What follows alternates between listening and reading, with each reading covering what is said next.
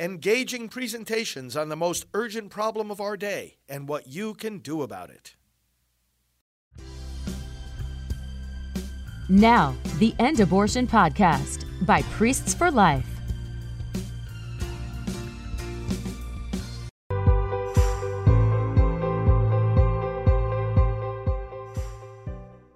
Friends, welcome. Pro-life leader Frank Pavone here of Priests for Life. We are taking our time together now for prayer and delving into the scriptures. Let's put ourselves in the presence of the Lord. In the name of the Father, and of the Son, and of the Holy Spirit. Amen. Lord, we thank you for this new year of grace, this new year of opportunity, this new year of life, and this new year of service. We praise and bless you for all that you have given us in the years past and for the promise and hope you give us as we change the calendar once again. Enable us each day of this new year to delve into your word, to understand it more clearly, to live it more faithfully, to proclaim it more effectively. Lord, we repent of our sins. Give us your forgiveness for anything we have done to offend you or for anything we have failed to do to serve you. Bless us now as we read your word and as we pray for one another. We bring you all our intentions. We present to you all the needs that we are aware of and that those we love have as well. We pray for the nation and for the church and for the world through Christ our Lord. Amen. A reading from the first letter of St. John. Beloved, who is the liar? Whoever denies that Jesus is the Christ. Whoever denies the Father and the Son, this is the Antichrist. Anyone who denies the Son does not have the Father. But whoever confesses the Son has the Father as well. Let what you heard from the beginning remain in you. If what you heard from the beginning remains in you, then you will remain in the Son and in the Father. And this is the promise that he made us, eternal life. I write you these things about those who would deceive you. As for you, the anointing that you have received from him remains in you, so that you do not need anyone to teach you. But his anointing teaches you about everything and is true and not false. Just as it taught you, remain in him. And now, children, remain in him, so that when he appears we may have confidence and not be put to shame by him at his coming. The word of the Lord. Thanks be to God. When I was a child, I remember loving Christmas very much, as I still do now, but also getting very sad, even teary, at the end of Christmas Day, because it was over. But as the years went on, my joy in Christmas has actually increased, but that sadness at the end of the day has mostly gone away because of what this reading says here.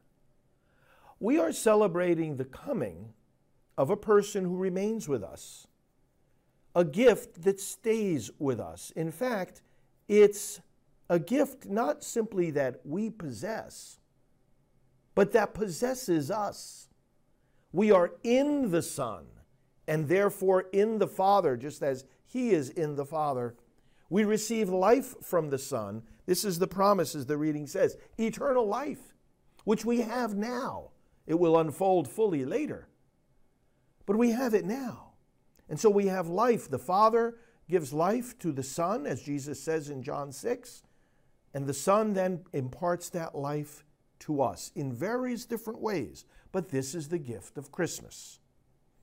He remains in us. That's an abiding gift, but there's also an abiding duty on our part to remain in him. He's not going anywhere. The Christ who comes definitively. There's in his heart and mind, in his eternal will, there is no turning back. The one who came is not going to go away. I will not leave you orphans, he says. I will come back to you. He comes in various forms. He comes in his spirit, in his sacraments, in his word, in the Christian community, in the ministers he appoints. He comes in so many different ways, and he's not turning back.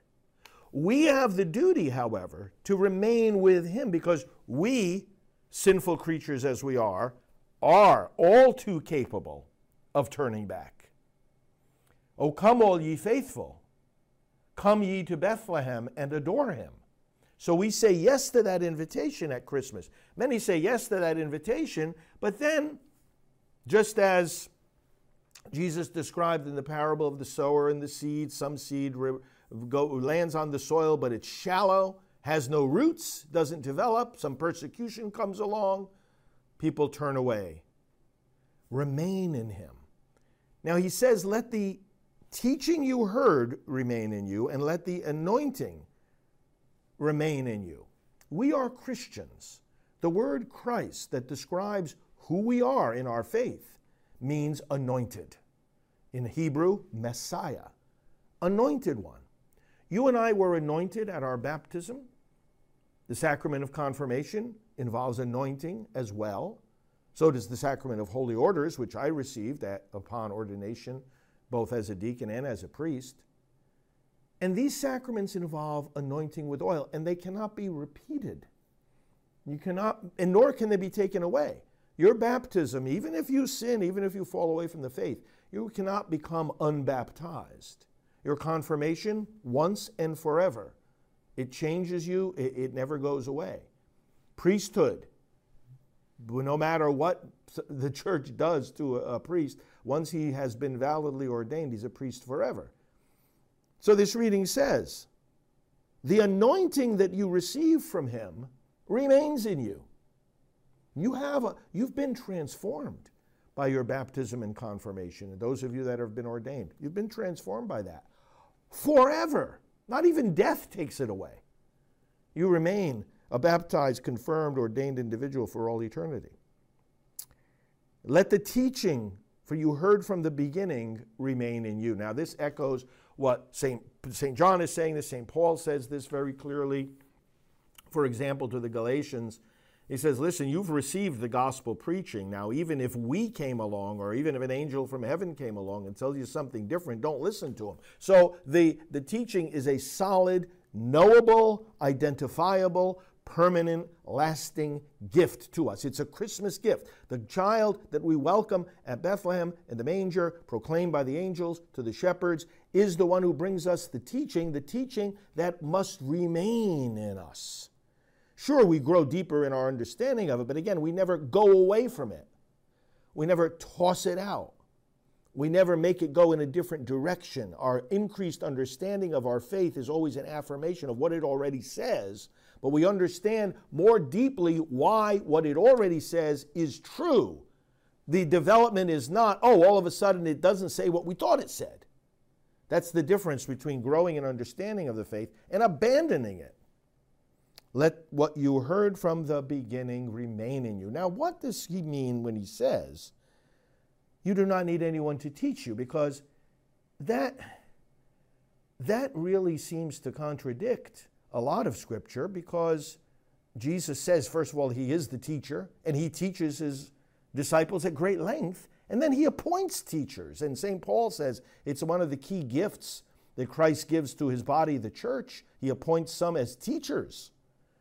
And we remember in the Acts of the Apostles, the eunuch who was riding along in the chariot, and Paul was told by the Lord to catch up with him, and he was reading the prophet Isaiah. Paul said, do you understand what you're reading? He says, how can I, unless someone explain it to me? And Paul says, we are to preach the word. How can they believe unless someone preaches? So preaching and teaching by human beings appointed by Jesus is necessary in the church. But there's also this truth that you don't need anyone to teach you because you have the anointing. Well, how does this mesh with these other teachings? Because the one teacher we have is Christ Jesus.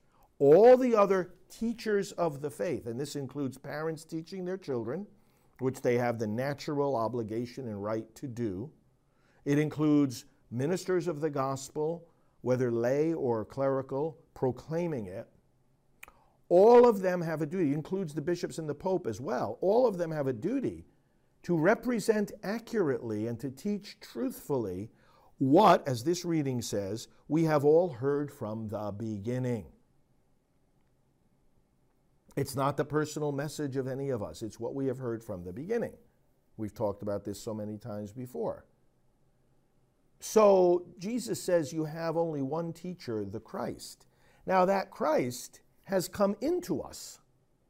We abide in him, he abides in us, we abide together in the Father and in the Spirit. So the word that we hear externally preached to us, or externally from a scripture book like this read to us, is confirmed by the Holy Spirit speaking within us. That's why it's a good idea to pray for the preaching of the word every day, that the preacher might be faithful to the word that's been handed on to us from the beginning, but also that the listener might be moved by the Holy Spirit, open to that Spirit to better understand the word and let it, sharper as a two-edged sword that it is, examine their hearts and challenge them and change them. So in other words, the way we put these two teachings together, that there are indeed teachers, but that we don't need anyone to teach us, is that the message proclaimed externally is confirmed on the inside, and that there is something called the sense of the faithful, sensus fidelium in Latin. The sense of the faithful is, the faith is not some kind of special message that only an elite group of people have. It's been proclaimed openly to all of us. So we know what it is. When the teacher comes along to teach us, he or she needs to be faithful to the faith that is known to all of us. And if they're not, we're going to notice that. Now, because human beings are weak, because we are led astray easily, teachers are needed. But by that same token and for that same reason, those teachers need to be faithful. And that's why John is giving a warning here that there are some going to come along who would want to deceive us. Not that they're just mistaken in how they present the faith, but that they're actually trying to deceive us. John says, that's the context then in which he says, you don't need anyone to teach you. In other words, yes, there is a role for teachers of the faith, but they are not the source of the faith. That's what's being said here. They are not the source of the faith. You have no need to anyone to teach you. Does somebody really have to tell you? Now that you've accepted the faith, you've received the anointing, John is talking to those who are already believers. Does somebody have to come along and tell you that Jesus is Lord for you to believe that today? Or do you already know that? Is the Spirit bearing witness to that in your mind and heart? And if somebody comes along and says to you, Jesus is not Lord, and tries to deceive you, you have no need for them to teach you. You have no need even for someone who corrects them to teach you, because you already know the truth. Jesus is risen from the dead. Somebody comes along and tries to persuade you that that's not true. You have no need of anyone to teach you. The anointing you receive from him remains in you. You're a Christian. You have an anointing. You've made a commitment, and that anointing signifies that the Holy Spirit is in you to strengthen you to do what? To do what this reading says. Let what you heard from the beginning remain in you. So there's a lot of deceit out there. And those of you who are parents are worried about your children straying from the faith, as so many have done. So many parents talk to me about the fact that that has happened. If you have laid the solid foundation and made sure that they have received the sacraments and taught them, that faith, that anointing is there. It remains with them. They may be deceived for a while. But the good news is that when the grace of God, like happened with the prodigal son, nudges them to wake up and to turn around and to come back, they have something to come back to. It's a solid foundation. You've done a good job in planting that foundation. Remember, it's not just you. The Holy Spirit himself and Jesus are urging them back. The promise, finally, that the reading says our faith and our Savior bring us is eternal life. The promise Christmas brings us is eternal life. You know the Christmas song that says, man will live forevermore because of Christmas Day. This is our commitment to life. This is why we are pro-life. In order for people to receive this gift of eternal life, they have to have secure their human life. They have to be alive in order to hear this word and to receive it by faith. Pro-life is right at the center of our religion. It can't be changed, can't be ignored.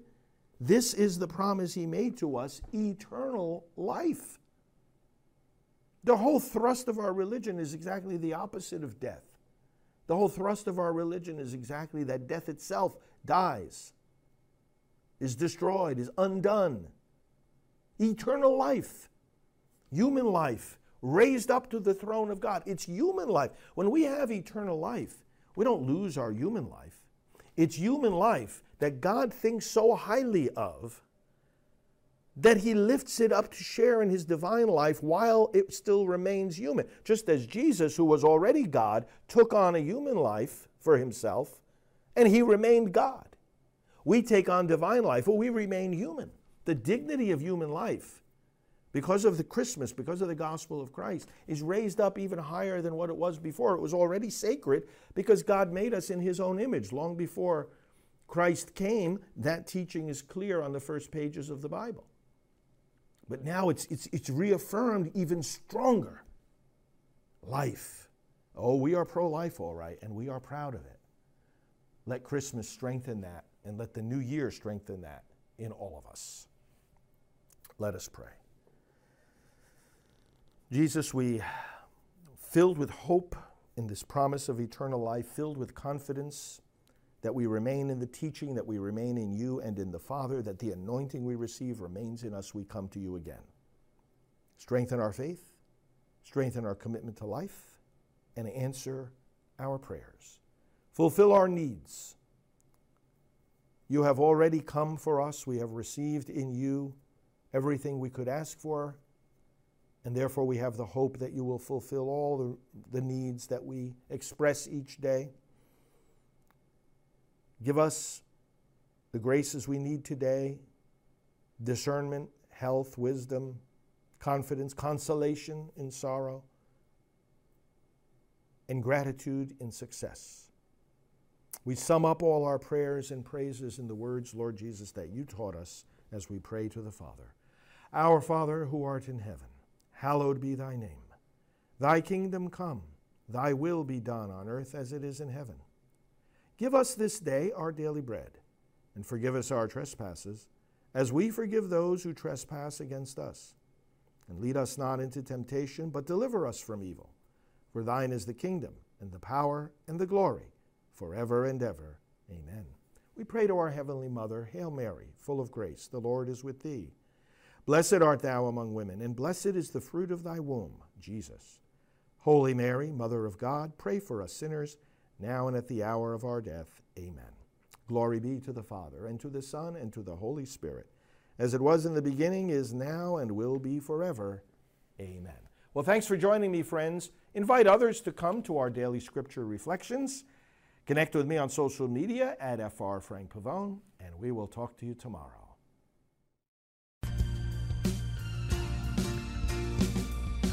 This has been the End Abortion Podcast. To learn more, to help end abortion, and to connect with us on social media, visit endabortion.net.